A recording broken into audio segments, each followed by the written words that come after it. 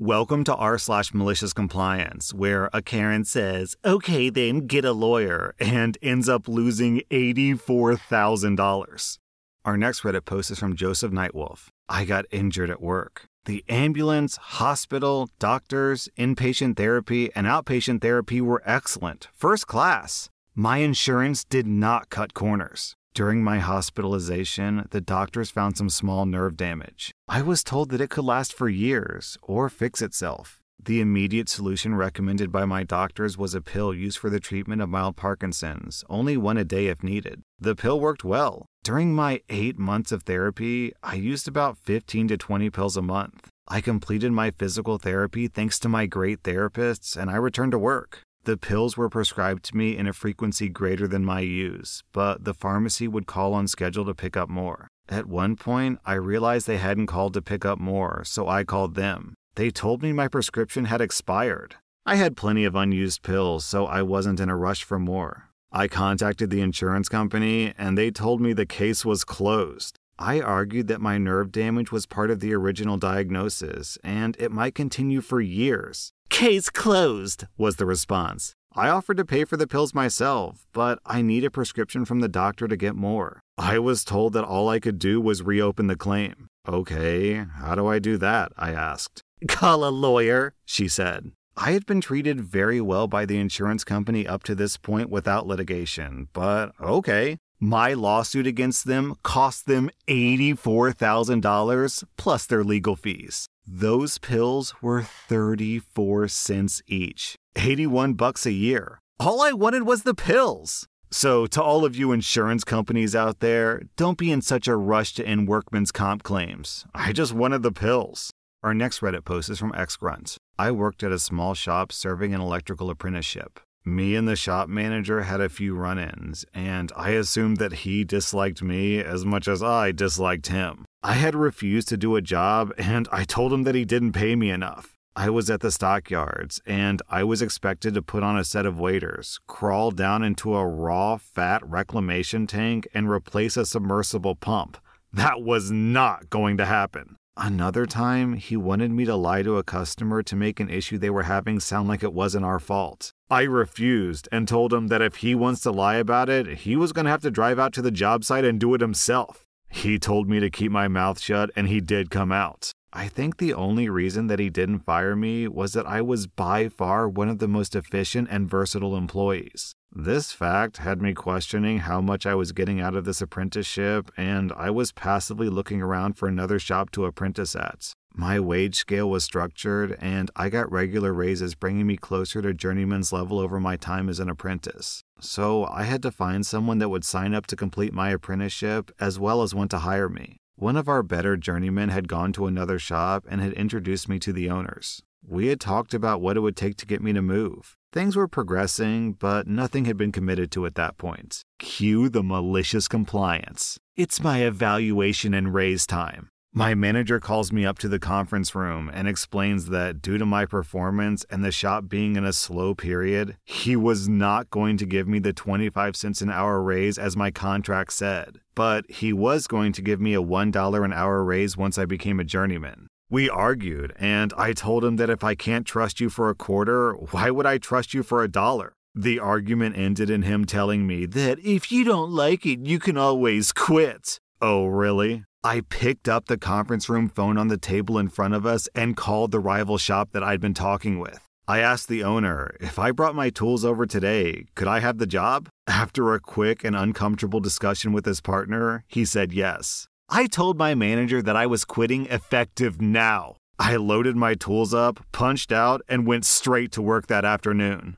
Man, OP, dropping gems of wisdom here. If I can't trust you for a quarter, why would I trust you for $1? That feels like the type of sentence that should be, like a euphemism. Like a famous quote that people say to get the point across in some profound way. Like, in for a penny, in for a pound, or he who waits is lost. Also, OP, what an awesome way to quit, man. Calling up a rival company and getting the job in front of your bad boss's face? Ugh! Your boss must have been fuming. Our next Reddit post is from Brooklyn is Queer. Here's a story about my dickhead supervisor, Kathy. So I work at a Canadian coffee chain called Tim Hortons, basically Canadian Dunkin' Donuts. I was about halfway through my shift the other day when Kathy comes up to me while I was busy and says, "You're staying late because you owe me a favor," and walked away. Someone had called in sick and she wanted me to cover part of their shift. Now, if I stayed late, I'd be working 12 hours. And I'm on my third day working out of 5 and had to be up early the next day for another shift. Not to mention, I didn't even owe Kathy anything. The favor she's referring to is when she sent me home early because we weren't busy, which she had to do or she would get in trouble. Now, in Canada, an employer can't force you to stay later like that. So I walked up to Kathy when I had a free moment and said, "If you want me to stay later, you can ask me properly. I don't disrespect you, so I expect to be given respect in return." Kathy gets snippy. "Oh, calm down. I was just joking with you." I was about to fight back, but a light bulb went off in my head. I walked away and continued my work. When the people in the next shift started showing up, I ran my plan past them and they gave me the go-ahead. Cue malicious compliance. Instead of staying later, I went home at my normal time. I didn't stay later because I hadn't agreed to anything. Nearly the second I sat down at home, I got a call from none other than Kathy. "Hello? Where are you? I said you were staying late today." "You said you were joking." "Yeah, joking with how I asked, but I figured you needed hours and you weren't gonna say no, so I assumed you'd stay." "I can't. I'm busy. This is why you should have asked properly." Click. Kathy had to cover my shift. The worst part is I probably would have considered covering that shift if she had just asked me nicely, but I'm a petty B-word. Our next Reddit post is from Pressure Crocker. I used to work at a diner on the weekends. To-go coffees are served in styrofoam cups and only come in one size, 12 ounces. A trucker came in for breakfast and he asked for a big coffee to go. Again, they only come in one size, so I sold him a 12-ounce coffee and gave him his cup. Usually, we leave space in the cup in case people want to add cream, but I filled his up all the way. Then, my manager pulls me aside in front of him and reprimands me for not giving him a big coffee like he asked for. All the while, the customer is nodding and smiling. When I asked my manager what she would like me to do because we only have coffee cups in one size, she tells me that I should have known that I was supposed to use a styrofoam soft drink cup instead. Those cups are 30 ounces. In my entire time working there, we have never done that. There's also no option on the register to charge someone for a 30-ounce coffee. But the customer was upset, so my manager made up a non-existent rule on the spot and belittled me to make him happy. She threw me under the bus. You'd be surprised how many customers ask for big, large, jumbo, huge, enough to fill a 10-gallon coffees every day. It's usually a joke, followed by some comment about them being tired. They aren't really asking about coffee cup size. They're just trying to make conversation and use silly words. So, for the next several months, I proceeded to give every single person who made a comment about coffee size a 30-ounce coffee and charge them for a 12-ounce coffee. That coffee maker was constantly going. I mean, constantly. We were going through bags of coffee like crazy. Almost as if we were selling nearly 3 times as much coffee without making more profit from it. Down in the comments, me walking in with a 10-gallon fish tank. Can you top me off? And OP replies, "How many creams would you like?" Now I'm imagining like a bunch of fish swimming around in a fish tank full of coffee.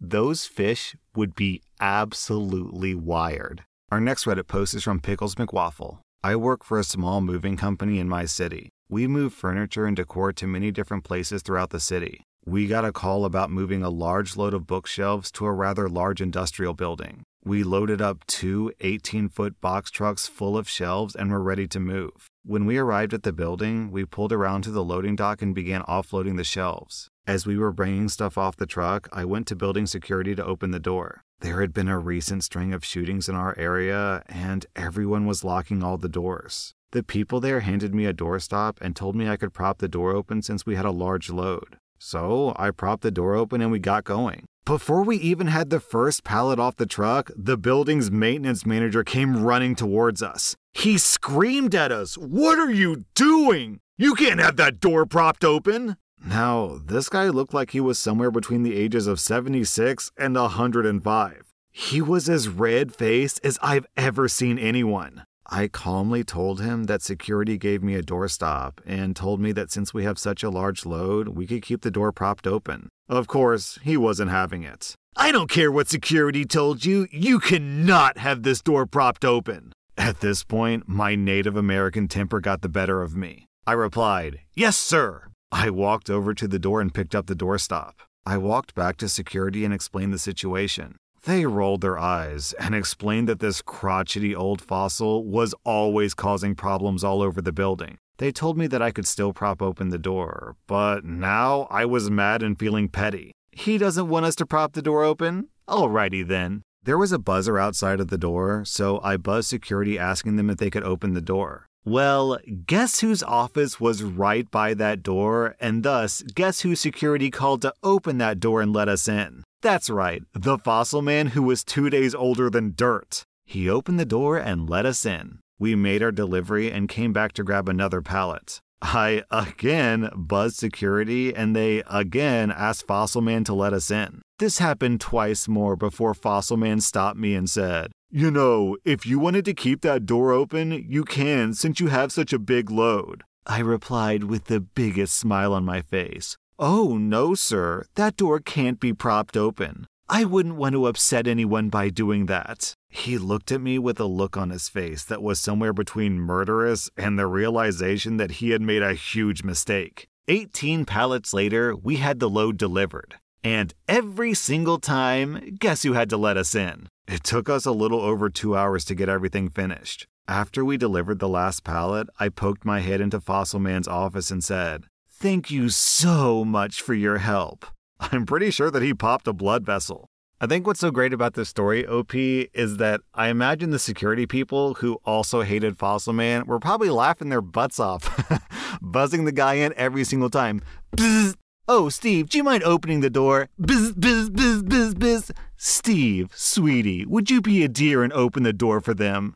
Our next Reddit post is from Paludas Volpes. "We've been living in our apartment for 3 years. It's old and cozy. The building is 20 years old, and though the appliances, wall paint, and carpets have been replaced, the floor has not. It's painfully thin. Every step we take creaks and groans, and it's annoying. Living on the 3rd floor, we know that it's got to be even more so for whoever lives below us. So we've done our best to be mindful of their comfort and try not to make too much noise. We had a new downstairs neighbor move in a couple of months ago, and she is not convinced that we are literally tiptoeing around our apartment. Every time I get home and close my door, she's banging on my floor with a broom or something. Every time I cross the living room, banging. Every time I vacuum, banging. Every time my dog chews on a bone, she bangs on the dang floor, and it scares my poor dog. We've been living on eggshells trying to be courteous, but she's driving us mad with her insistent banging every time we take a step.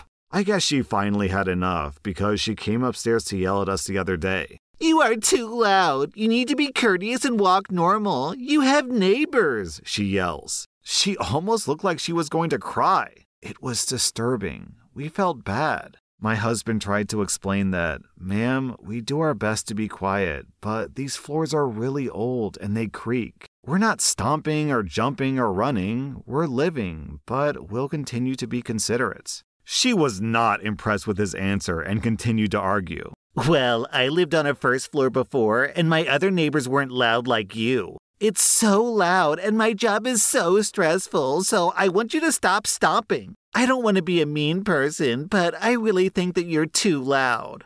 So, you know what we agreed to? To walk like normal people. Okay, we'll walk normally, we said. So, this is exactly what we've been doing. Nothing different. So, she still bangs on the floor and gives us nasty looks. But we're being normal people who walk normal and don't stomp around. Our dog is a normal dog who chews on bones and walks from his bed to his food bowl and gets excited when it's time for walkies. We are so normal. We'll be moving next month, so it's no skin off my back. I hope the next tenant doesn't have kids. Or maybe I do hope it. And then maybe she'll finally understand that we were normal people who walk normally. Maybe she'll even miss us. Our next Reddit post is from La Lake. I was reading through this sub, and I was immediately brought back to my senior year of high school. I went to a Catholic school, and we took a religion course every year. In my senior year, it was social justice. Our teacher, Miss Prick, was the absolute worst.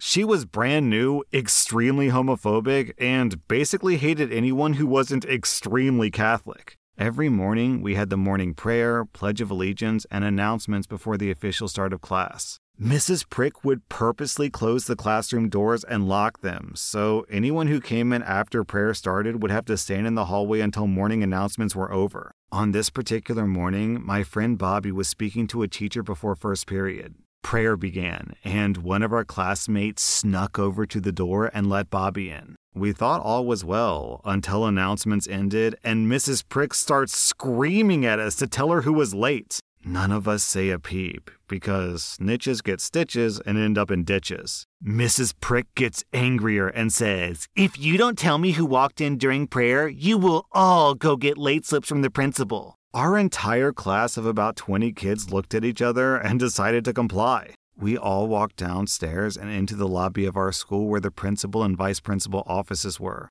Our vice principal took one look at us and said, "What the hell are you all doing here?" We told him Miss Prick sent us all here to get late slips because we let Bobby in during prayer. Miss Prick considers that late, and none of us wanted to snitch. Plus, Bobby was on time to school, and he would have been in the classroom had Miss Prick not locked the doors before the bell. The vice principal paused, looked at us for a bit, chuckled, and said, "Get back to class." Needless to say, that was Mrs. Prick's first and last year teaching there. Okay, so I think what happened here is the vice principal was like, there is no way in hell I'm doing all this paperwork. That was r/Maliciouscompliance. And if you like this content, be sure to follow my podcast because I put out new Reddit podcast episodes every single day.